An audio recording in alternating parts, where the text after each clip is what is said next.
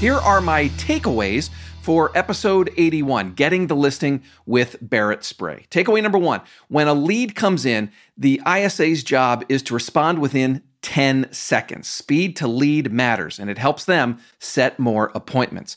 The ISAs are also trained in an NLP technique called mirroring and matching. The idea is to match the consumer's tone and rate of speech to build rapport.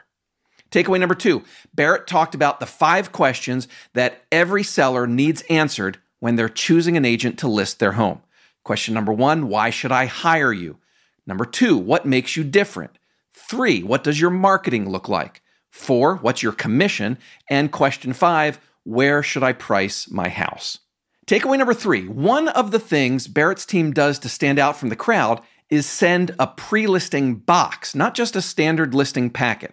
I spent about 90 seconds listing all the stuff that's inside.